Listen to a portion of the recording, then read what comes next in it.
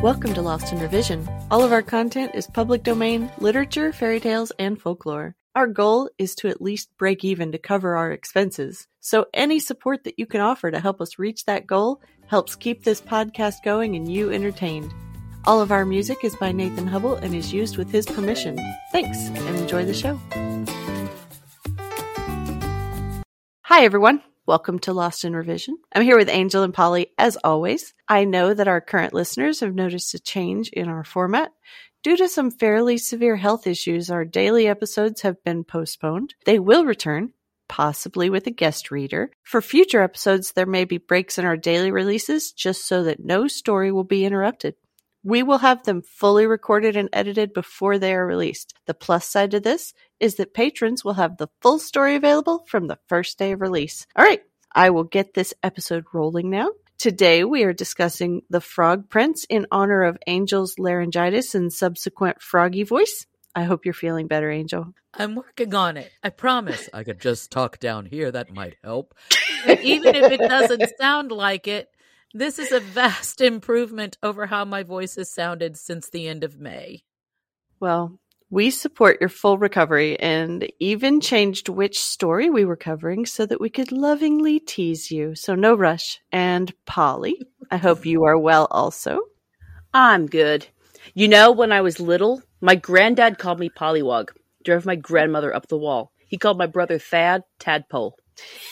I'll have to use that one on Thad. Does he listen or can I catch him off guard? Tune in next time to find out. All right, so why don't we get started with the history and cultures of this story? Well, the version I selected is the one written down by the Brothers Grimm, but the brothers were inspired by French author Charles Perrault, who actually composed the tale to amuse adults. Although it was published in a children's collection, the tale was considered inappropriate for children. So, was it the frog tossing or the kissing and bed sharing that they found inappropriate? Because all the Grimm's tales have worse violence than meeting a wall suddenly. The frog tossing was actually a shock to me. One more interesting thing to note, in neither of these versions does the princess ever kiss the frog. That is something that was added in more modern versions of the story, most likely somewhere in the 19th century, though I suppose it could be considered more chaste to have to kiss the frog than to have him sleep in your bed. Yeah, the story may have just been too racy for children. In my opinion, the princess and the frog are both pretty selfish. The princess is a spoiled, youngest, prettiest daughter, and the frog doesn't really care for her more than just a means to an end. You know, that of breaking his curse. Well, I would have more sympathy for a cursed character, but honestly, being a frog seems like a nice life right now. I'd love a nice puddle to sit in. Right? It's been rumored that frogs in fairy tales are a metaphor for Nero, whom detractors refer to as frog-like. In literature, Nero, too, is depicted as thinking only of himself. Well, Nero does fit the slimy, disgusting frog imagery. Well, that would be an example of a detractor. The version I grew up with is from a book of Grimm tales that was published in 1936. It starts like this one that you read, but it ends very differently, which of course sent me into research mode. I found a note by the editor of the 1936 version where she says something that makes me wonder if there isn't a much more adult version of this story out there somewhere. How did we not find that one? I know, because I went looking. I just grabbed the one off of Gutenberg. Yeah, but we research all the other ones too, and I never saw that. Somebody's not sharing links. They may not have put some of the other ones online just yet. We need to go search the dark web. Anyway, in her notes, she is quoted as saying, "I do not believe in writing down to children, but since these stories were originally written to include adults, it seemed advisable to simplify some sections in order that the 4 to 12 age group might be assured of getting the full value of the stories." That made me go, especially with this phrase about the 1936 story. There are many versions of the Frog Prince. One of these, sanctioned by the Brothers Grimm, has the ending which I have used. In it, too, the incident about Iron Henry is omitted. Incident? Iron Henry? She says nothing else. My mind was whirling and wondering just what version she read that is possibly even more detailed than the one you just read to us. Was she talking about faithful Henry with the iron bands around his heart to keep it from breaking? It makes me wonder why faithful Henry was so distraught over his master's plight, unless they were more than servant and master. In most versions, he just sort of shows up at the end with no explanation, other than that he was the prince's servant who loved him dearly. I think so, because I couldn't find anything that would be an incident to my way of thinking. It set my imagination wandering into some interesting territory. I mean, the bands breaking couldn't be the only reason they called him Iron Henry. And some versions of this story have him as the title character instead of the Frog Prince. He's like Iron Heinrich is one of the versions' title. Well, those super unhealthy bands only broke loose from around his heart after his prince hooked up with someone else, though. Maybe they were just around his chest, like on the outside, like in the heart region. Well, either way, that can't have been healthy. You know, this story is one instance where the brothers did not, in fact, publish the darkest or most sinister version of this story. In some of the tales, the parents aren't as noble as this father. In some versions, the daughter is horribly abused. In one, she is threatened with homelessness if she doesn't bring back water in a sieve. In some of them, the parent is dying and can only be saved by drinking water from the well. And the princess is only allowed by the frog to draw the water if she promises to let him sleep with her for 3 nights. So many versions have the daughter facing horrible consequences if she refuses to sleep with the frog. Is a promise by coercion still a promise? A trade of companionship for a treasure seems less nefarious than blackmail for her parents' life. Well, as long as it breaks the curse, the frog considers it fair play. Nice for the frog. So now we're going to move on into the reading of the story. Why don't you just go get out of here and tell me good day if you want to? Why don't you just leave me here with another sad song in my heart? I don't need you telling me everything that you're gonna do. I just want you to leave me alone. The Frog Prince. In the olden time, when wishing was having, there lived a king whose daughters were all beautiful, but the youngest was so exceedingly beautiful that the sun himself, although he saw her very often, was enchanted every time she came out into the sunshine. Near the castle of this king was a large and gloomy forest, and in the midst stood an old lime tree, beneath whose branches splashed a little fountain. So whenever it was very hot, the king's youngest daughter ran off into this wood, and sat down by the side of this fountain, and, when she felt dull, would often divert herself by throwing a golden ball up in the air and catching it, and this was her favorite amusement. Now one day it happened that this golden ball, when the king's daughter threw it into the air, did not fall down into her hand, but on the grass, and then it rolled past her into the fountain. The king's daughter followed the ball with her eyes, but it disappeared beneath the water, which was so deep that no one could see to the bottom. Then she began to lament, and to cry louder and louder, and as she cried, a voice called out, "Why weepest thou, O king's daughter? Thy tears would melt even a stone to pity." And she looked around to the spot whence the voice came, and saw a frog stretching his thick, ugly head out of the water.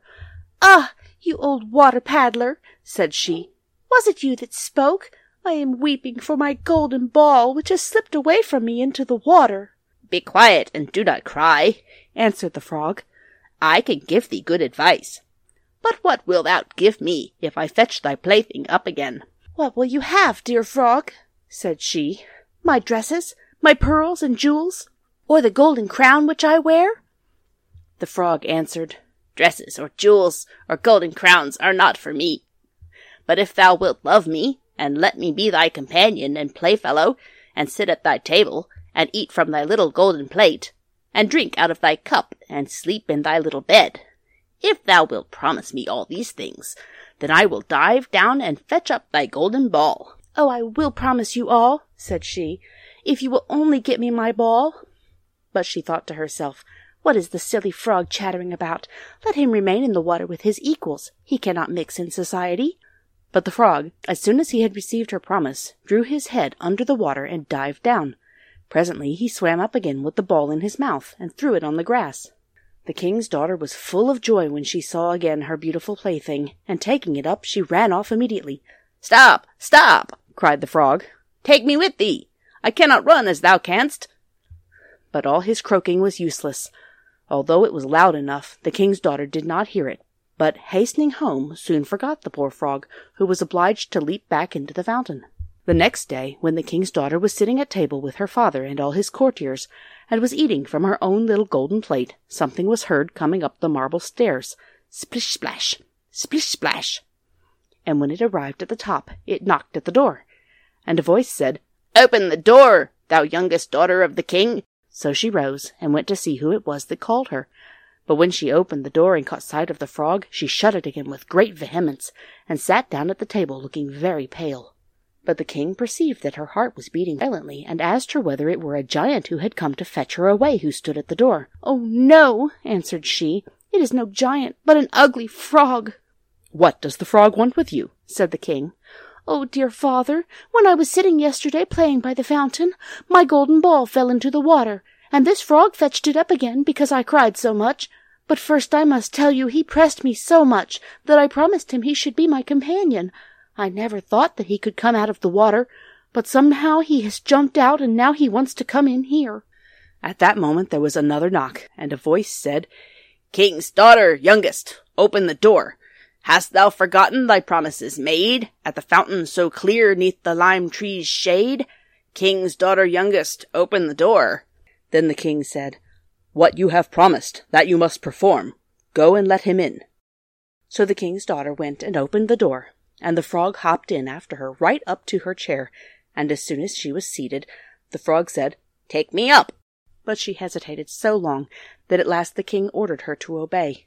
And as soon as the frog sat on the chair, he jumped onto the table and said, "Now push thy plate near me, that we may eat together." And she did so, but as everyone saw, very unwillingly. The frog seemed to relish his dinner very much, but every bit that the king's daughter ate nearly choked her, till at last the frog said, "I have satisfied my hunger, and feel very tired. Wilt thou carry me upstairs now into thy chamber, and make thy bed ready that we may sleep together?" At this speech the king's daughter began to cry, for she was afraid of the cold frog, and dared not touch him, and besides, he actually wanted to sleep in her own beautiful clean bed. But her tears only made the king very angry, and he said, "He who helped you in your time of trouble must not now be despised."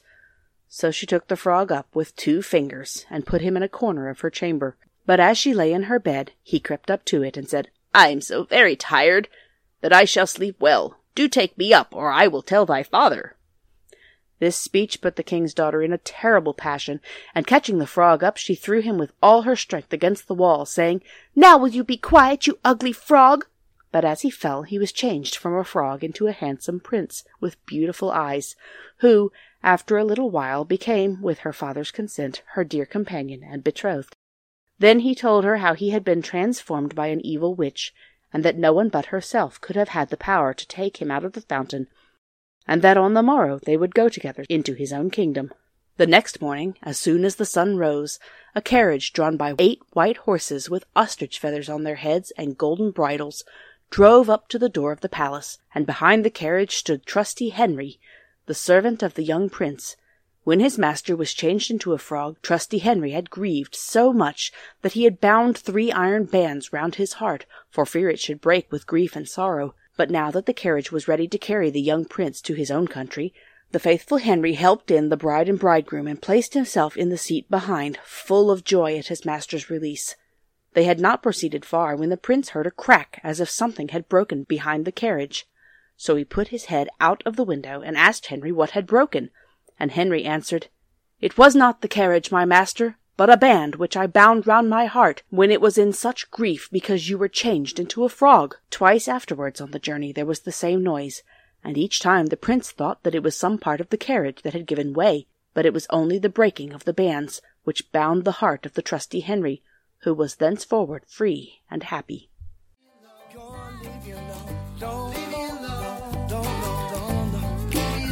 on and leave me alone.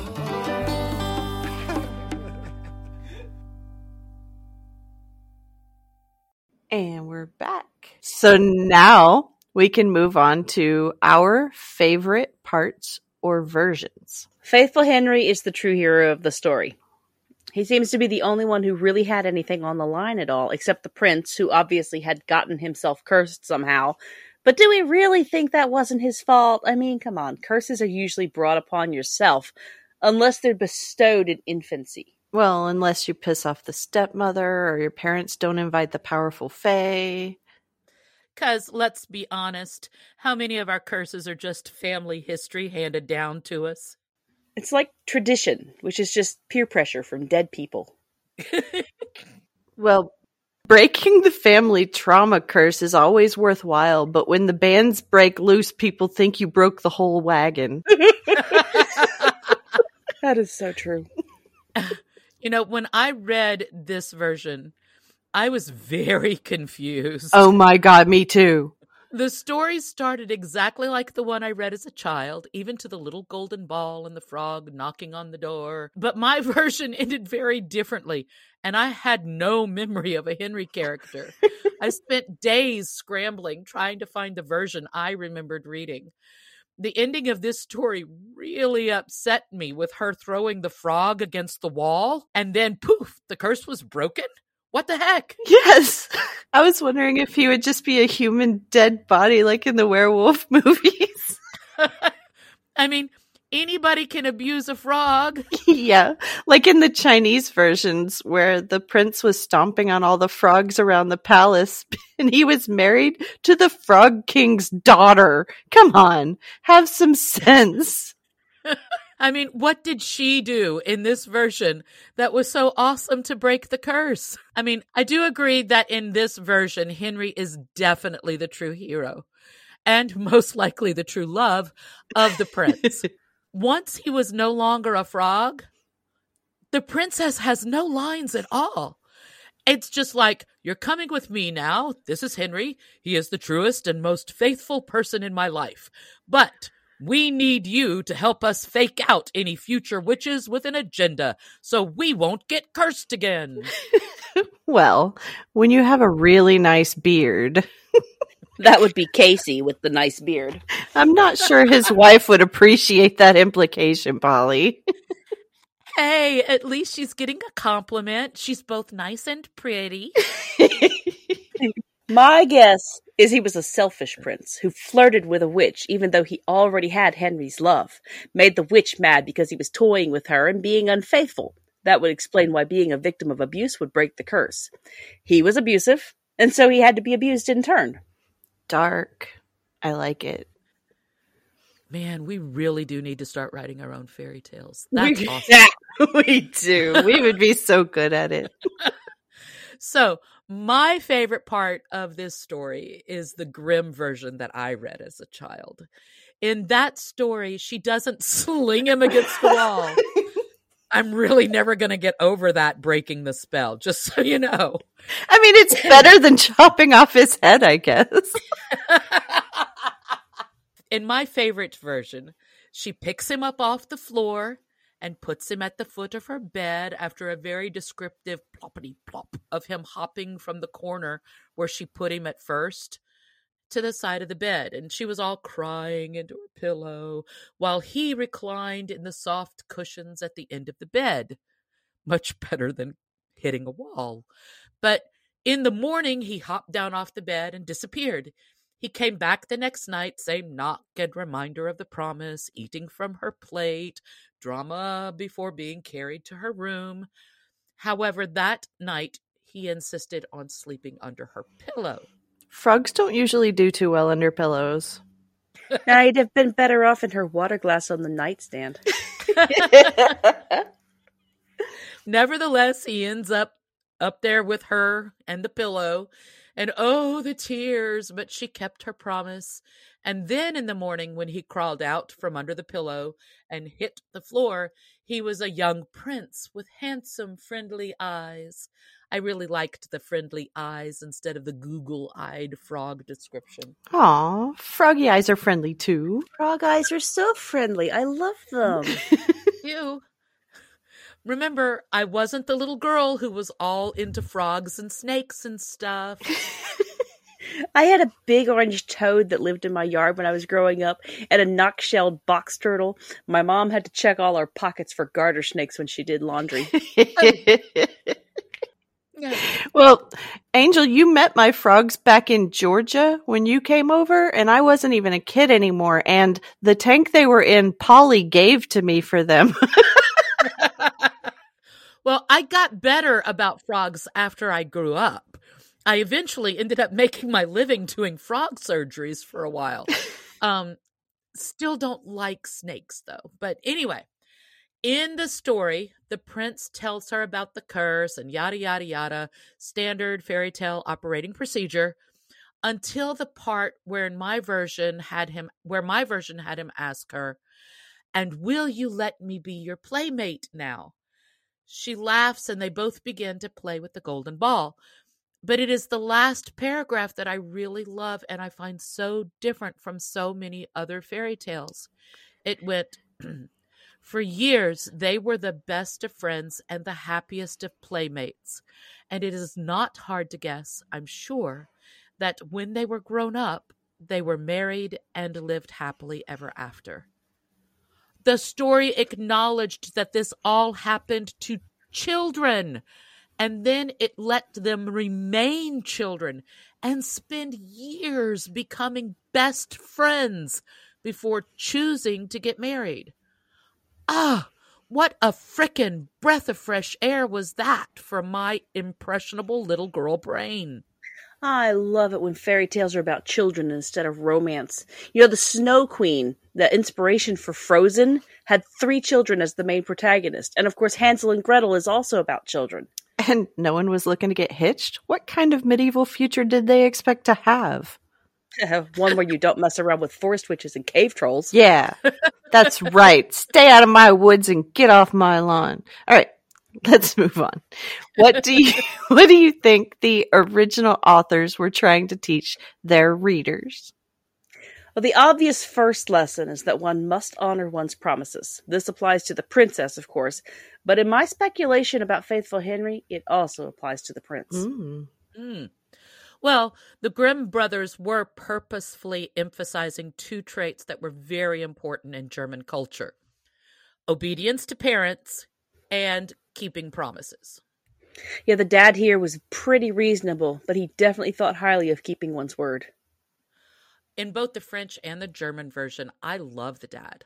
After all the stories we have read, it is nice to finally get past some of our daddy issues. Sort of.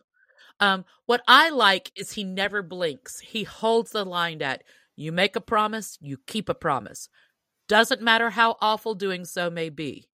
You should be more careful with your words in the future. That is often a harsh and not fun lesson to learn, and there are far too few people who actually learn it. We live in an age of advertising where exaggerated claims and photoshopped images are the norm. This story taught me when I was a kid to be very stingy with promises. As we have already well established, I am not the spider, snake, and all things squishy and crawly member of this crew. The thought of picking up a frog and having it on the dinner table was just ew. It was enough to make me want to be sure I didn't promise something I couldn't deliver. Well, maybe that's why I give off Hag in the Wood vibes, because I've always been on the side of the creepy, crawly froggies and snakes in the woods. But that makes sense. And in the Chinese versions, the parents also had to step in and tell the prince to stop stomping on his wife's frogs because it was bringing bad fortune on the entire kingdom. So, I mean, I don't want a frogs eating out of my plate, but no stomping them. They're creatures too. I didn't want to hurt the frogs. I just didn't want to, sleep with them. So what parts do you think modern audiences could learn from? You should definitely consider consequences before making promises. The princess made a hasty promise because she thought she wouldn't have to keep it, or that it wouldn't be that bad. And people do that all the time when they use credit irresponsibly, thinking they can get quick satisfaction, but then repaying the favor at 30% interest comes back to haunt them. Amen. Well, as one of my shall-not-be-named family members once told me, Marie Angelina, don't ever let your mouth write a check that your ass can't cash. That's some seriously good advice. Yeah. I don't even give my mouth a checkbook anymore. Careful, debit cards are faster to use than actually writing a check. Well, I have learned to budget better as a result of my past promises as well. So, to close us up, so what do you think happened? So what do you think happened after the story, ladies? Well, I certainly hope faithful Henry found someone to love him as much as he loved his frog prince. Well, with this version, I think the prince and Iron Henry lived happily ever after and helped the princess grow up into a truly fabulous woman. She ended up with an amazing wardrobe and the best friends a girl could ever hope for. It would be awesome if she also became some sort of suffragette and began one of the first protests for women's right to actually select their own husbands. Oh my, how revolutionary. Well, I think that faithful Henry died a long and painful death after the iron band snapped loose and caused internal bleeding. Oh my God, that's awful. And then Wesley had a relapse and Buttercup's horse threw a shoe. You totally got my reference. I love you, Polly.